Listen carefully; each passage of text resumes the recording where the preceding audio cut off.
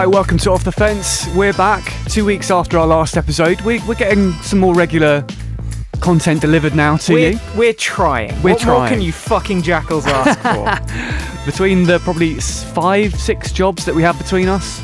Yeah, most of those are yours. I'm writing a book. It's a whole thing. Anyway, I'm James Fox. This next to me is the good man Alex Maskill. What's up, everyone? And we're going to be talking about a few things to do with politics from the past week that have been going on.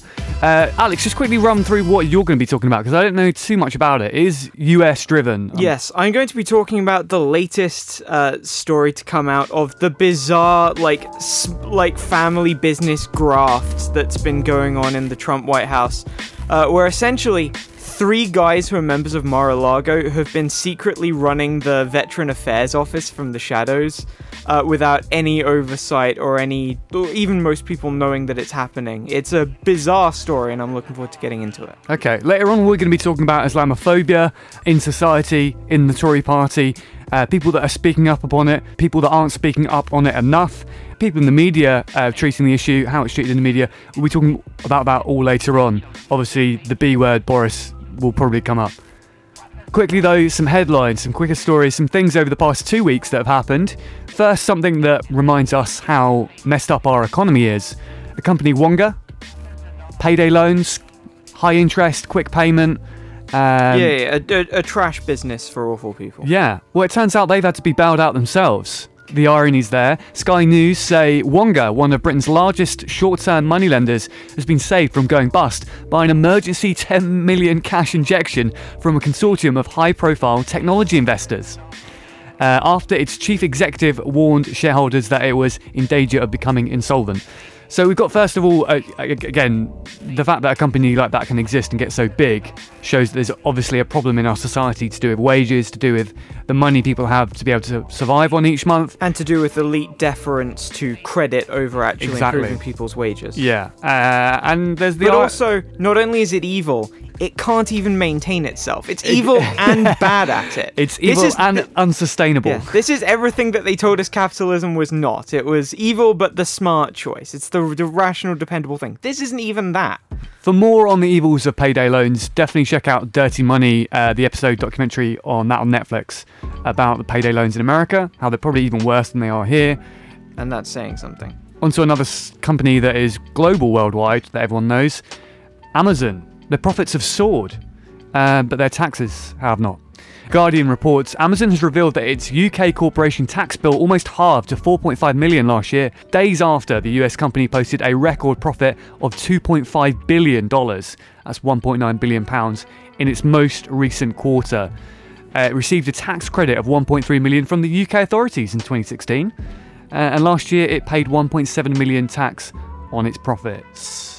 That seems pretty regular to me, just like a normal, perfectly fine economy. They say that this is based on revenue, not profits, and that this is basically their part of their company that does the deliveries and everything. It's revenue, not profits, because they actually probably don't make any profit in the UK, or make very little, because they shuffle all the money around and they charge themselves various things, and there are a million accounting tricks you can do to do this.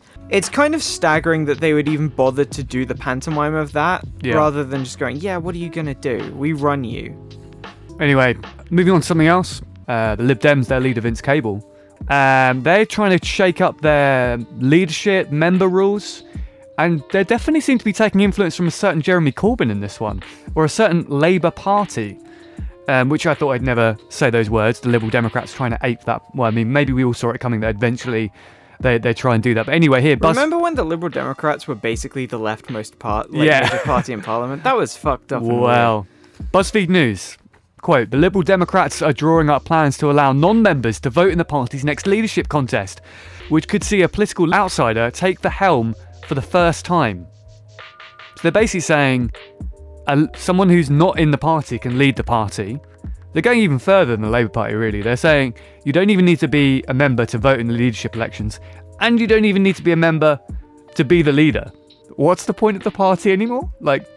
The point of the party is to be the place for sane, rational people. I think Jeremy Corbyn should run. I think Jeremy Corbyn should run, and Labour voters should sign up to be members, and I think that we should have... The ultimate troll. Yeah, Jeremy Corbyn run 2 parties, bring them together. More from BuzzFeed. They say the party hopes the move will boost its profile and appeal to millions of floating voters who feel the centre ground has been abandoned by the 2 main parties. Almost nobody feels that. Yeah. This is... What do they think their tactic has been for the last 2 elections? I think there's a lot of people that feel that way, but they all talk to each other and give themselves the impression that they're a much larger group than they actually are. Because it's the media and managerial classes. They're the only actual moderates. The vast majority of people, when you actually poll what they want vastly completely incoherent, fairly extreme things. They want no one to pay for university, and also they kind of want all the Muslims gone. They want they want extreme things. The moderates are mostly managerial and media class people whose financial situation would benefit from voting Tory, but they'd feel a bit too guilty to do it without giving Labour a chance to just become Tories first. So this demographic is fairly small, and that's why the Liberal Democrats have done disastrously for the last, that and having a trash brand. Yeah. But primarily it's that centrism doesn't appeal to anyone. Mostly centrism comes off to people as, well, you could vote for the thing you want, but wouldn't you rather vote for the sensible option? They're basically asking people to vote for vegetables for dinner. It's I don't know why they think that this center ground thing. I definitely think that there's not any substance to this, but the fact they're trying to open it up and mean that it's not as closed is probably going to help them to some degree. Yeah, well, they're basing this off the success that the Liberal Party took up in Canada. Actually, is the that's the main one, where they were a minor party for a very long time, and then all of a sudden they're running the place because they're basically trying to stump for Gary Lineker to head the party or something like that. But anyway, under the plans, people who aren't Lib Dem members would be allowed to register as supporters of the party so they can cast their vote for the next leader. So very similar to the Labour Party in that context. But the crucial thing is the leadership contest could happen as early as next March if rule changes to allow non-politicians to stand is accepted by members later this year. Well, I look forward to Jeremy Corbyn. I look forward for you to stand. Anyway, moving on. Something a little bit more left. The World Transformed, the fringe, momentum-driven festival of Labour. The leftist culture and politics festival that goes on around the Labour Party. Happened 2 years ago for the first time in Liverpool, and then last year here in Brighton for the big hit, second loads time. Of fun. Yeah, and it's the third time they're back in Liverpool again with the Labour conference. And they've announced their lineup. And some of the names you might know, some of them you might have seen before. Returning champions like David Harvey and Owen Jones and all that. Yeah, and people that have been on it before, people that people might know. But also, I was surprised to see, pleasantly surprised, Jean-Luc Mélenchon, French presidential candidate from last year? Yeah. I can't believe that was only a year ago. I know. He was the left candidate, the kind of Bernie candidate, the Corbyn candidate. Well, he was the communist candidate as opposed to the socialist candidate. I want to say... I mean, no one remembers who he is. No. Everyone remembers Mélenchon because at the sort of latter half of the presidential run, he began to rise in a similar way to Bernie Sanders managed to nearly catch Hillary Clinton. Yes. And, had it gone on for another 2 weeks, you could argue, maybe it's wrong to say this, but you could argue that if that trend had continued, he could have really caught up with Macron. That assumes you're forgetting one of the great rules of this, which is that liberals hate socialists more than they hate fascists. So if it had come down to Marine Le Pen or Mélenchon, who's to say what way the libs would have gone? Yeah. The people who ultimately ended up electing their current massively unpopular prime minister. Yeah, he definitely is, and people don't realise that enough in the media. No, and again, media class centrists in this country think he's the savior because he managed to barely beat a fascist. Because he was basically a new entity in terms of Meanwhile, he brand. declared himself to be the Sun King, got extremely racist in public, and has... on multiple occasions. Yeah, and has just been a disaster. Just recently, his former head of security just straight up abducted a woman on camera. Yeah, oh my god. Anyway, from Jean-Luc Mélenchon to someone else, from a socialist that didn't quite win to one that definitely has. Rashida Tlaib, am I saying her name right? We'll go with it. Yeah, she's won the primary last week, Michigan's 13th congressional district. It was part of the primaries that are going on throughout the summer for the midterm elections happening in November, I believe, in America. Yes. And she won. She's the first Muslim woman to be potentially elected to Congress. First Palestinian American, which is obviously in America a big deal. Yeah. Yay, a Palestinian American DSA member is probably going to Congress. Yeah. Let's move on to our first proper story. It's the main story of the week. People have been talking about it, but not talking about it in enough context, I believe. And this is, of course, Islamophobia in society, and also specifically the Tory party as well. We talked a lot about antisemitism in Labour over the past few weeks and months, haven't we? Not just us, society in general, and other parts of the media, and how important that issue is to solve it, and what's not being done and what is being done there. At the same time, we can talk about Islamophobia as being a separate issue that's just as important, because both are considered racism and both need to be tackled. They're not mutually exclusive. We don't have to talk about these issues on partisan grounds. So, what's the latest development? Obviously, I'm sure lots of people have heard Boris Johnson's comments in his Telegraph column, comparing women in niqabs to letterboxes and bank robbers, actually saying that we shouldn't have a ban on burqas and niqabs after Denmark put one in place. But people were saying the comparisons he was making to bank robbers and letterboxes were fundamentally Islamophobic. We'll come on to that if you're not convinced of that fact. Lord Cooper, Andrew Cooper, Tory peer, tweeted this: "The rottenness of Boris Johnson goes deeper even than his casual racism and his equally casual courting of fascism. He will advocate literally anything to play to the crowd of the moment. His career is a saga of moral emptiness and lies, pathetic, weak and needy, the opposite of strong." That's pretty fiery stuff from... That's pretty damning. Yeah, and particularly the part in there we should just highlight quickly. What does he mean by casual courting of fascism there? What do you think he's referencing there, Alex? Tell me. Well, I mean, the entire contemporary fascist movement has reframed the conversation about the fundamental racial conflicts in society as being a clash of civilizations between the Islamic world and it also could be West. Maybe him speaking to one Steve Bannon. Steve Bannon repeatedly coming to the media in the UK and saying, no, we should get Boris Johnson as Prime Minister. He's even said Boris Johnson shouldn't resign. Things like that.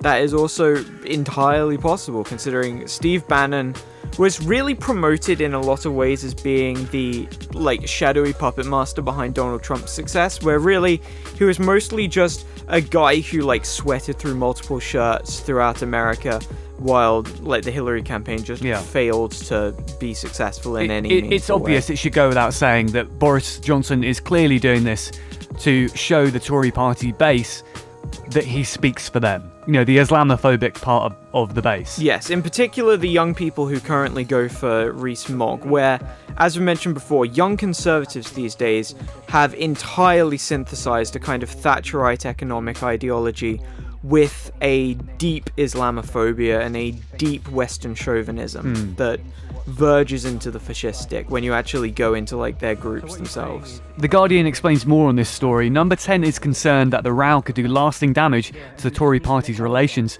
with the Muslim community, as well as enthuse Johnson's support base for any potential leadership contest. Of course.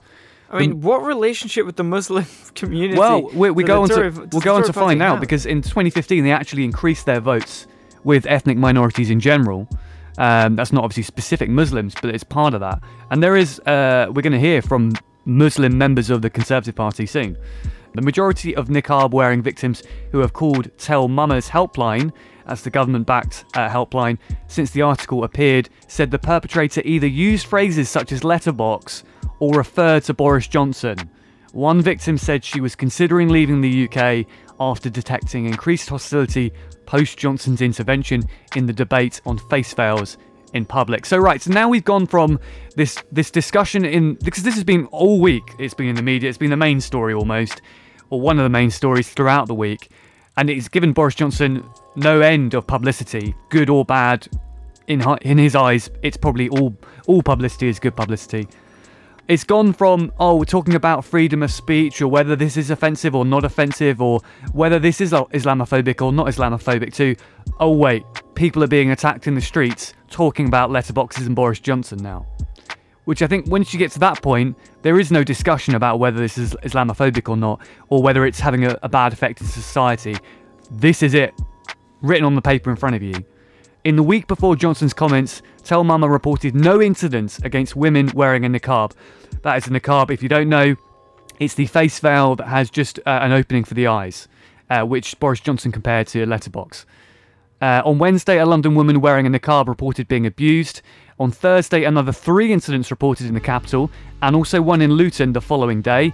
Friday, another one took place in London, and there's more actually, because if we talk about the hijab, which is the headscarf, it doesn't cover the face, but there's, I'd probably say, significantly more women wear that in the UK than the niqab. Yes. I've seen in my lifetime, maybe being in London and Brighton, 1 or 2, maybe 3 people with a niqab on. Niqabs are not common, the hijab is. Yeah, the hijab is much more so. So anti-Muslim abuse directed at women wearing the hijab also rose significantly, with 5 incidents reported in Guildford, Leicester and London on the day that Johnson's column was published. This equalled the total number of incidents reported during the entire week before Johnson aired his views on face-covering veils in public places. Another 2 incidents involving hijabs were reported on Wednesday, followed by another on Thursday, another on, it goes on. So if you need the evidence that it's happening, it's there. And it's not new really either, it's just exacerbated by the rhetoric and the racism of Boris Johnson. I feel like we haven't heard from the victims yet, and that's really important to get in. Another bit from the Guardian article is a victim themselves.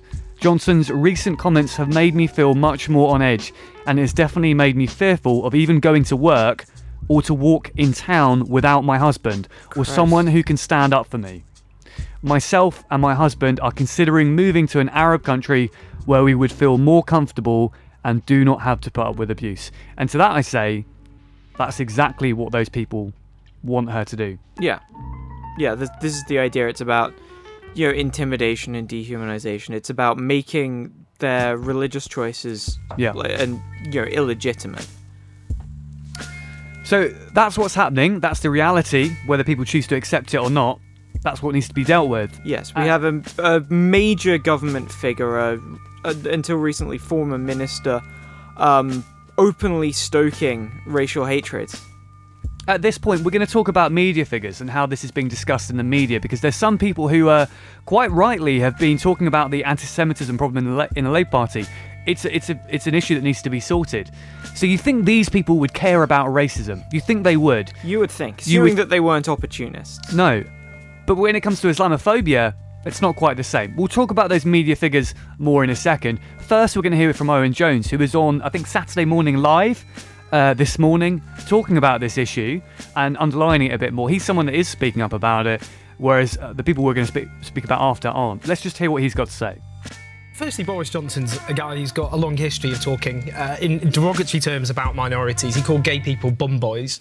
Let's remember this is a Sunday morning show. Well, we don't want to get into no, we need context about what we're dealing with here. He's somebody who says if we're going to have equal marriage, then why not have 3 men marrying a dog?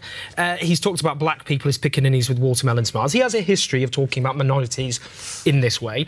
The context, though, is about anti-Muslim hatred, which is soaring in this country. In London alone last year, anti-Muslim hate crimes went up by 40%. We have a media which talks about Muslims in a derogatory way. So the Sun newspaper were forced to do a correction after their front-page newspaper said 1 in 4 Muslims have sympathies for ISIS. Where the Times newspaper, our paper record, was similarly forced to do a correction after doing a false news story about Muslims. So the context is, when you have somebody in a privileged position, like Boris Johnson, using terms which if you said in a workplace to somebody who was wearing a niqab, you would quite rightly face disciplinary, it would be seen as bullying, it would be seen as bigotry. That in the context where Muslims in this country are widely facing bigotry at the hands of politicians, the media, but in the streets, in the workplace, that legitimises those who hate Muslims, which is why we're seeing the increase. So that was Owen Jones there on Saturday Morning Live talking about this issue, and he's put it there, well, what I really wanted to highlight what he said there was how If anyone else had said this in a job situation anywhere else, they'd have been disciplined for it, right? Yeah, definitely. It was like deeply like abusive and dehumanizing. Makes a thing that like we're all aware of, that we've like, who hasn't gotten used to having like Muslim women in hijabs and niqabs around. Like I don't understand how these people are still so freaked out by it. Well, I can tell you some of these people haven't. First, let's go to Rod Liddell, Spectator writer. He put out a column this week. Open racist. He's openly talked about how we should have basically ethnically segregated communities. He put it's funny, it's Spectator articles that have a subheading that changes 2 hours after publication. I swear it's like a genre in itself. Here's one example of those. Headline, Why Boris is Wrong About Burqas. Subhead, My own view is that there is not nearly enough Islamophobia within the Tory party. Hitting Melanie Phillips levels of racism there. Yes, it's pretty extraordinary. I mean, this is kind of standard stuff for Rod Liddell. It was then changed to Why Boris is Wrong About Burqas. The former Foreign Secretary is against a ban. I used to be, but I am now no longer sure. Oh, come on, Rod Liddell, you're definitely sure. Come on, say what you're really thinking, buddy. Yeah. So it's clear that's clearly someone not taking this issue seriously. But what we're trying to highlight here is not people that aren't taking the issue seriously enough, but people that are actively driving it. Well, this is the thing. I don't think Rod Liddell isn't taking this issue seriously. I think that he is a racist who wants more racism. Yeah. Rod Liddell has a long history of being a deeply bigoted person. But the thing is, these are commonly held bigotries, so nobody cares. These are not things you can use to alienate or marginalize someone from power. They are not things that are not in the interests of people in power, so nobody cares about this kind of bigotry. We've got another person here who actively exacerbates this problem. Tweeted on a number of occasions. His name's Michael White, former political editor and former associate editor of The Guardian. I think he now writes for the New European, which is actually interesting because I was reading about him. The New European is edited by Alistair Campbell, right? Yeah. And apparently on his Wikipedia page in like 1991, he had like a brawl with Alistair Campbell, which is just imagining these people in any sort of fist fight is just hilarious. Anyway, but Michael, yeah, it's all like yeah. So this is Michael White with that kind of hilarious photo he has on his Twitter, responding to someone who says, "Why is there wall-to-wall coverage of alleged anti-Semitism in the Labour Party?" Forensically to the nth degree, and yet alleged Islamophobia in the Conservative Party only receives cursory exploration at BBC News. Okay, well, he's trying to highlight a double standard there. He thinks one issue should be raised just as much as the other. That does seem like a striking double standard. Michael White responds with, why? It may be something to do with the fact that no Jews are plotting to blow up women and children at Manchester concerts, or mow folk down with cars in London. Few Muslims are plotting either, of course, but alas, a few idiots can cause much grief. Again, what's his point? It's like, almost like... He's basically just tiptoeing onto the edge of saying, Islamophobia is, it's deemed... It's deemed legitimate because, it's just fighting back the extremists. Yes, because people believe that we are in some sense in a civilizational war with Islam. That's fundamentally what that statement comes down to. I don't know whether Michael White believes that or whether he hangs around with people too much that believe that. It's got to be one of those. I don't know. Moving on to Danny Finkelstein, Tory peer. I think he's a Telegraph columnist as well. Deeply racist guy. You see this, Abby Wilkinson highlighting the fact that he's involved with the Gatestone Institute for about 2 years. Yes, a deeply, Islamophobic... I mean, it's kind of their whole bag, right? Yeah. It's what they exist for. It's what they live and breathe. Yeah, it's fundamentally about pushing deeply racist Islamophobic policies. Raheem Kassam's with them. You've got Douglas Murray, who we're going to talk about more in a minute. He basically put out a book this year that was just like, kick all the Muslims out. It's basically a whole book of how to be Islamophobic. This has been... It's the Bible. He's basically as racist as the other big Murray, Charles. It's these people are... Like, a lot of these people are associated with the, quote, intellectual dark web. I know that Douglas Murray is friends with a lot of them, and it really demonstrates the extent to which contemporary conservatism has fundamentally reshaped itself around Islamophobia and around this idea of civilizational conflict and about the idea of the West needing to preserve itself against encroaching interests. Well, one thing we've got here is Douglas Murray of the Gatestone Institute. He wrote a book recently, The Strange Death of Europe, I think it's called. He had links to the Conservative Party in some regard. But Paul Goodman, an ex-Tory shadow minister and journalist, wrote for Conservative Home explaining why the Cameron government cut ties with Douglas Murray. This is in 2011. 2006, Douglas Murray made a speech in the Dutch Parliament called "What Are We to Do About Islam?" In it, he said this: "Conditions for Muslims in Europe must be made harder across the board. Europe must look like a less attractive proposition." Murray also suggested demolishing mosques in certain circumstances. He also said that all immigration to Europe from Muslim countries must stop. Finally, he suggested that European Muslims who take part in, plot, assist or condone violence against the West must be forcibly deported to their place of origin. Where a person was born in the West, they should be deported to the country of origin of their parents or grandparents.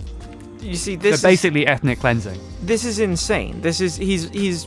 It is pretty much open ethnic cleansing talk. Yeah, that's his speech in 2006. Later, he didn't denounce it for years, and then I think 2011, 2012, around then, since he has said, "Oh, those aren't my views. Don't put that interview out there because I don't think those things anymore from that speech in 2006."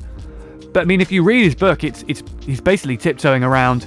Yeah, he's back on his bullshit. It's because he still believes it, and it's still the mission statement of the Gatestone Institute, who have employed him on multiple occasions to make that exact kind of thing happen. Recently reviewed, his book was by Stephen Pollard, editor of the JC. I think that's the Jewish Chronicle. Yes. And they've been the Jewish Chronicle, and I guess Stephen Pollard, been a big voice in talking about anti-Semitism in the Labour Party. Yes, talking about how the anti-Semitism crisis has revealed Labour to be a fundamentally racist anti-Semitic party. Yeah, I think the quote was an existential threat to Jewish people in the UK. Yes, or an existential threat to Jewish life, which is much more ambiguous, but yeah. So you think Stephen Pollard would be someone who would speak up about racism, right? Because he cares about it. You would think that he would continue to wield his demonstrated interest in driving racism out of British politics, wouldn't you?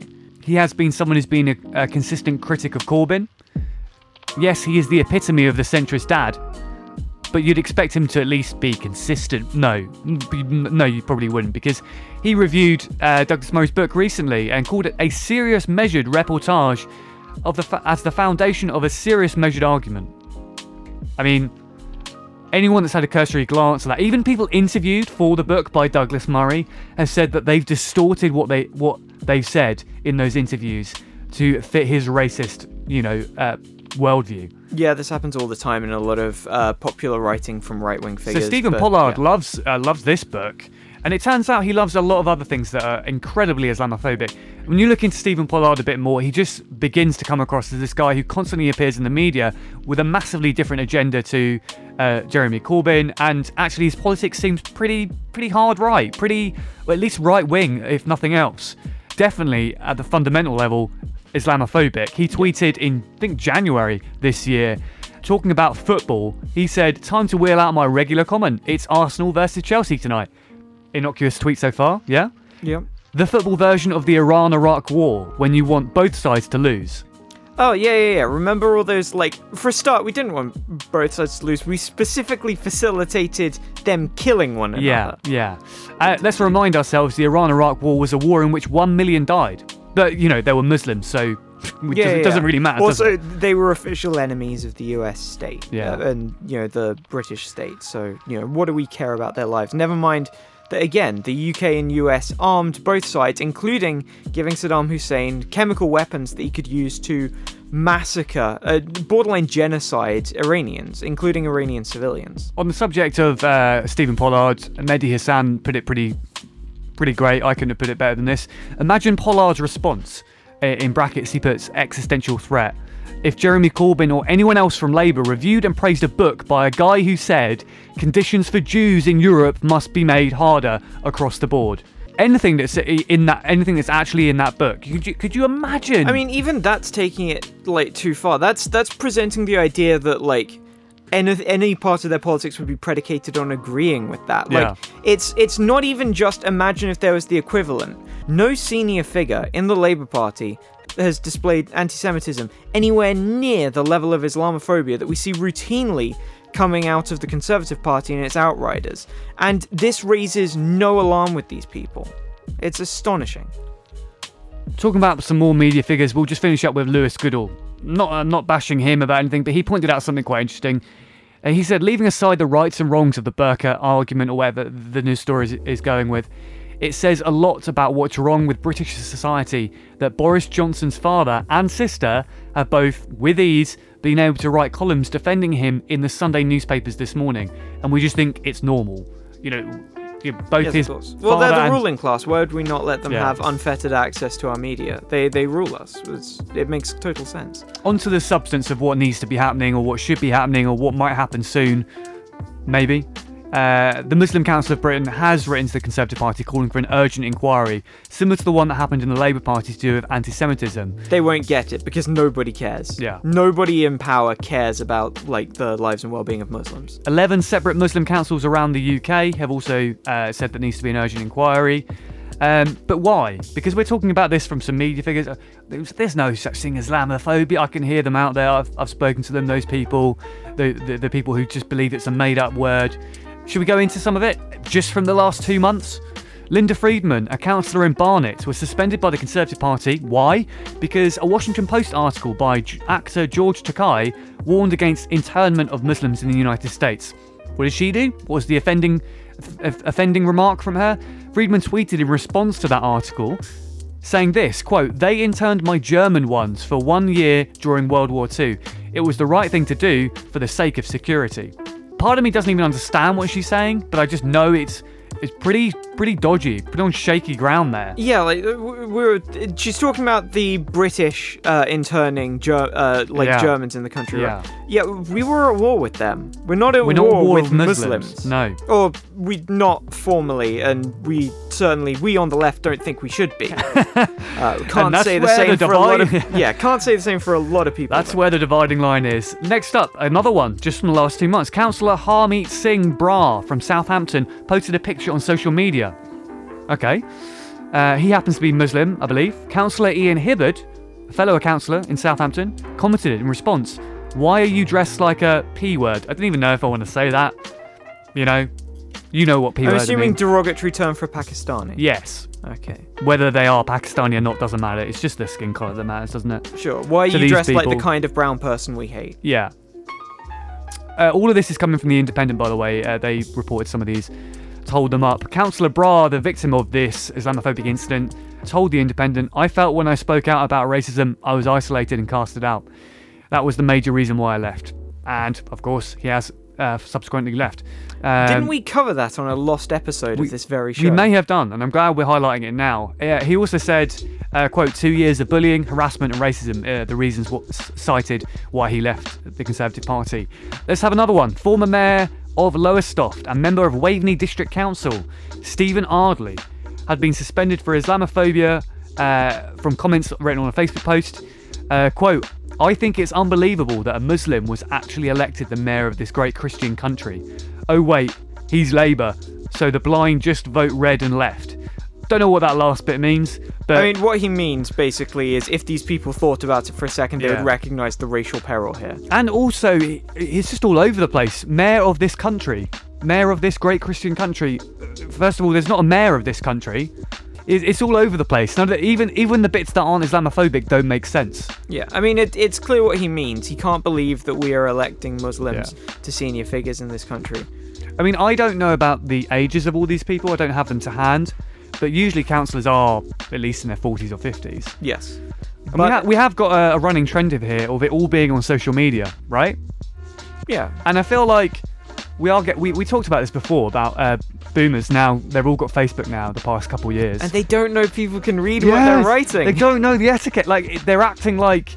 It's the same with... I don't want to diminish the Islamophobia, but you know how boomers, when they got Facebook over the past few years, they all started doing those social media quizzes that we all stopped doing in like 2005, right? Yeah. Like, you know what I mean? Like, old people suck at interneting. Yeah, and it's all new to them. And I always see those people on the internet, and they just remind me of like a teenage me. And that's the hilarious irony. It's like, you're so much older than me, but you remind me of someone younger than me. Maybe it's that. Maybe it's a combination of that kind of racism that they don't realise they're letting slip on social media, because they can just post anything they want. I don't know. But if you don't believe any of these accounts, you don't believe what's going on here, You know, you don't believe the openly declared racism of a major conservative. I mean, I'm not a Tory, so maybe you're feeling like, oh, I'm biased or something like that. Whatever. Don't take it from not gonna lie, we are biased. What I'm saying is, don't take it from me. Take it from a Tory councillor, Hashim Bhatti, who did an opinion piece for The Guardian this week. He's also chair of the youth wing of the Conservative Muslim Forum. In that, he said, in March, the Conservative MP for Harrow East, Bob Blackman, posted on Facebook an article from a US website that carried the headline, Muslim Somali sex gang say raping white British children part of their culture. Last October, he hosted Tapan Ghosh, an anti-Muslim Hindu hate preacher, in Parliament. In July, Michael Fabricant MP for Lichfield shared a picture of Sadiq Khan with a pig. Blackman and Fabricant both apologised, but what is disturbing about these events is that both men looked at unambiguously Islamophobic material, saw nothing wrong with it, and had no hesitation in sharing it publicly.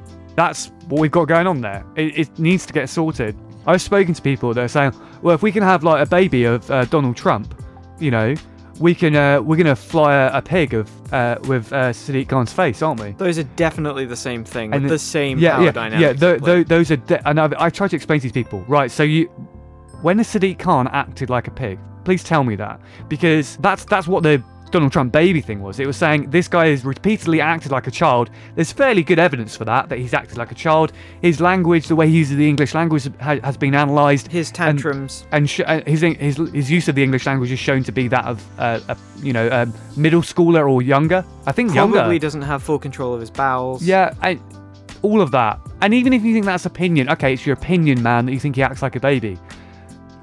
When has Sadiq Khan acted like a pig? Where's that comparison there?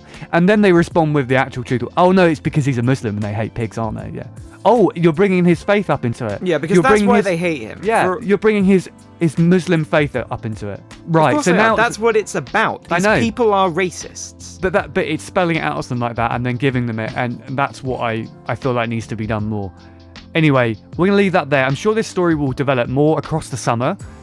I mean, I'd like to see that anti-Semitism and Islamophobia are going to get sorted in British society and in the political parties of the UK. We'll see where that goes.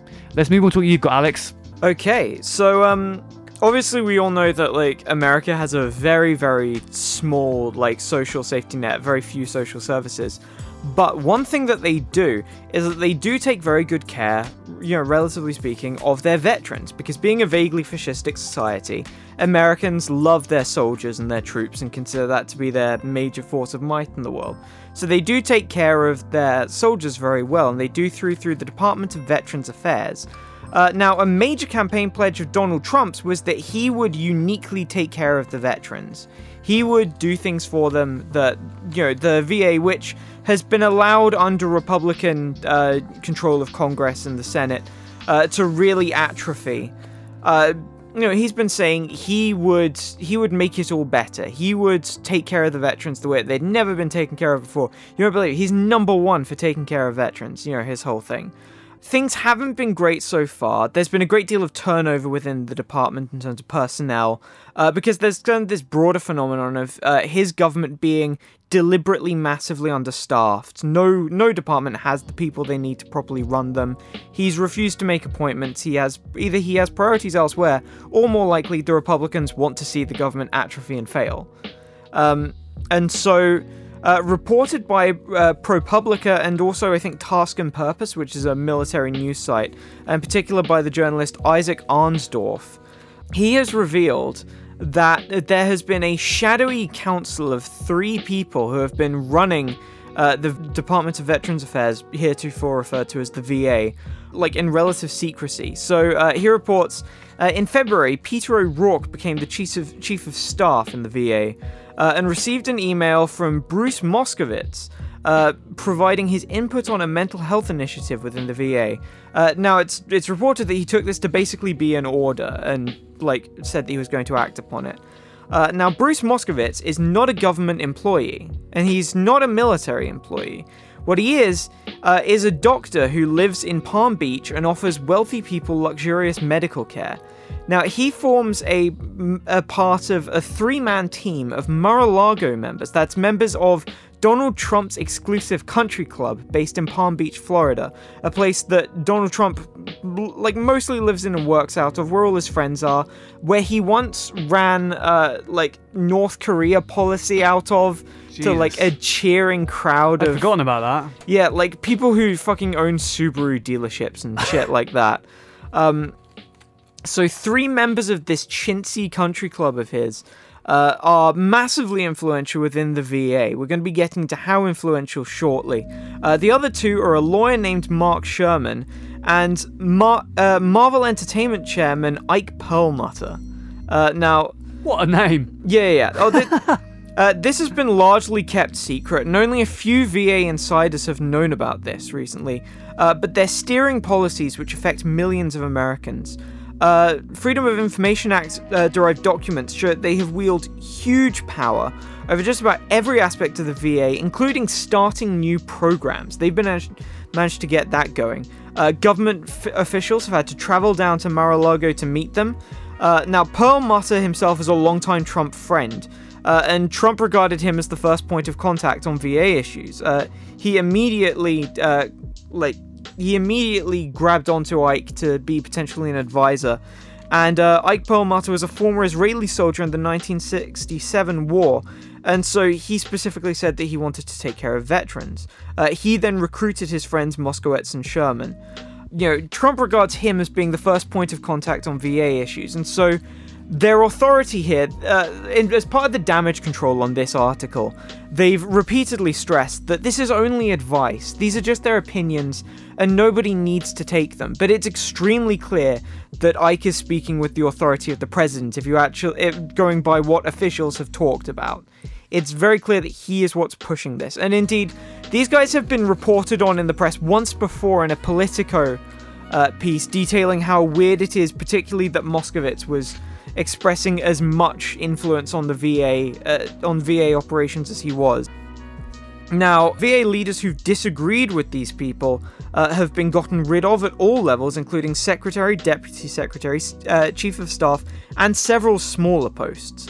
Perlmutter, Moskowitz, and Sherman are alleged to have failed to follow government rules and processes, and to have potentially benefited their private interests from what they've been doing here, although it is worth saying that they have never profited directly from their consultancy within the VA.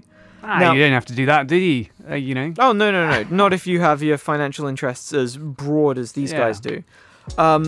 There is no precedent or legal framework for the level of involvement in this arrangement, and it avoids the cost controls, public disclosure, and government oversight of the Federal Advisory Committee Act of 1972. Again, this is as reported by Isaac Arnsdorf from ProPublica, also writing for Task and Purpose. Now, in particular, Moskowitz has many connections to medical centers which could benefit from the VA's involvement in veteran medical care. In particular, he specializes in identifying leading specialists in obscure fields of medical research for specialist referrals. And so he has a lot of connections to other medical bodies and medical practitioners.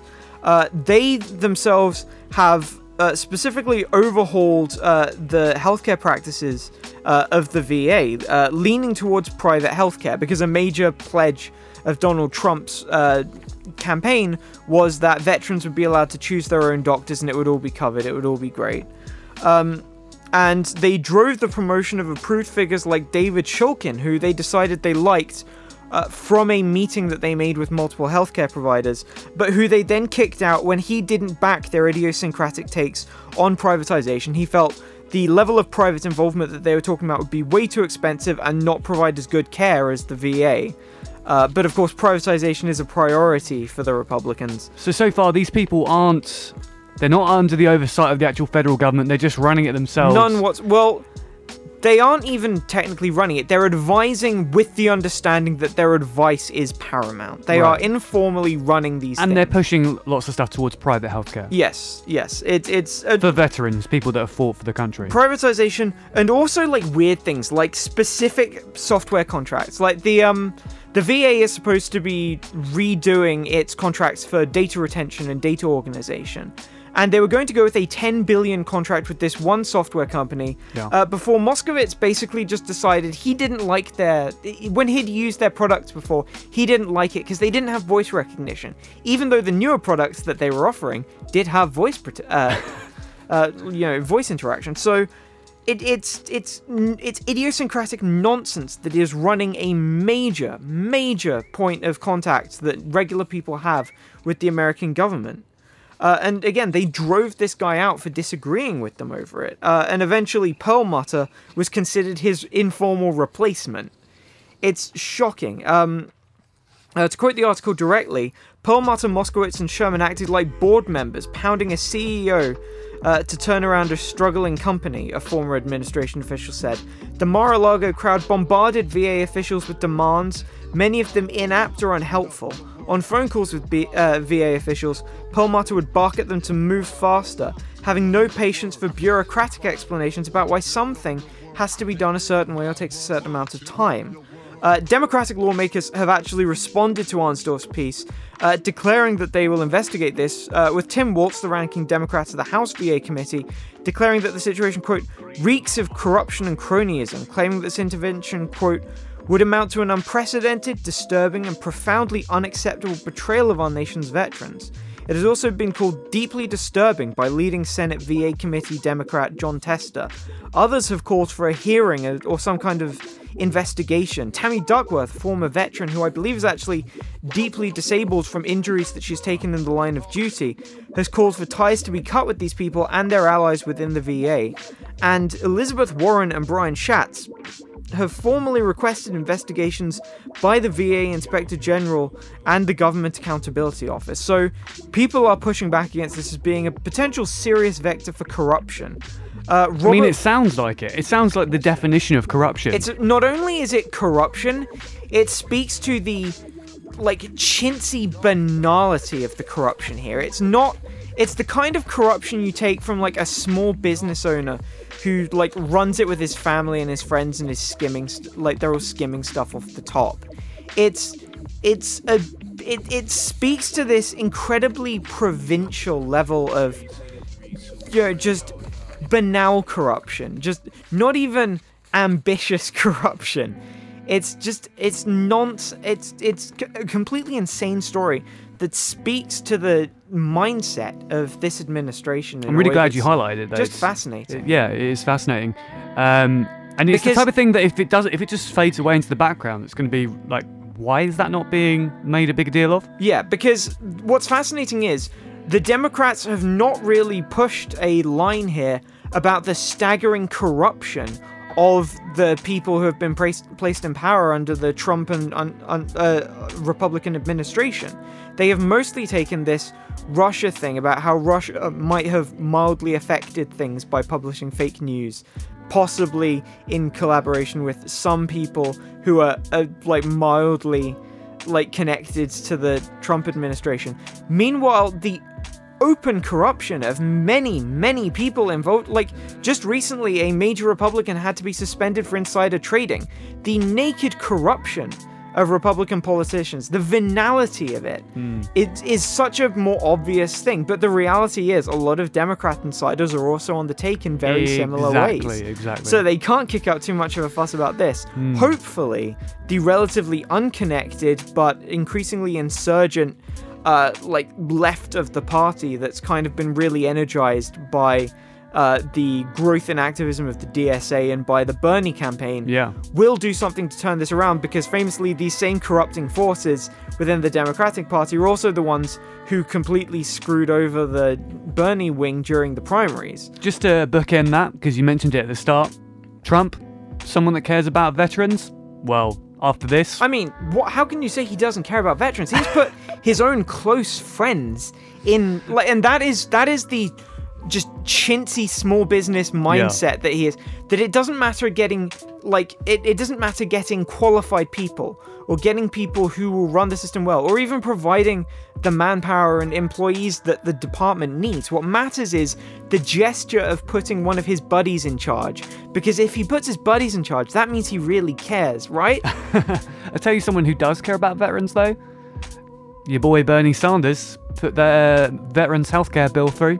Worked pretty hard with that. I believe with Rand Paul as well. But yes. you know, just saying, putting that out there. But no, because it's he doesn't kiss the flag. Yeah. He doesn't. You know, we've seen Donald Trump. We've seen the photos. He wants to fuck the flag, and that's what's really important here. Because you know, the kind of people who vote on veteran affairs aren't all veterans. A lot of it are people who just approve of veterans as being this totemic, figure of real America, and so. You know, it's mostly about flag fucking. And for more coverage of this, I'd imagine this is going to be covered by the excellent podcast, What a Hell of a Way to Die, which is run by three. One of the founding members came back.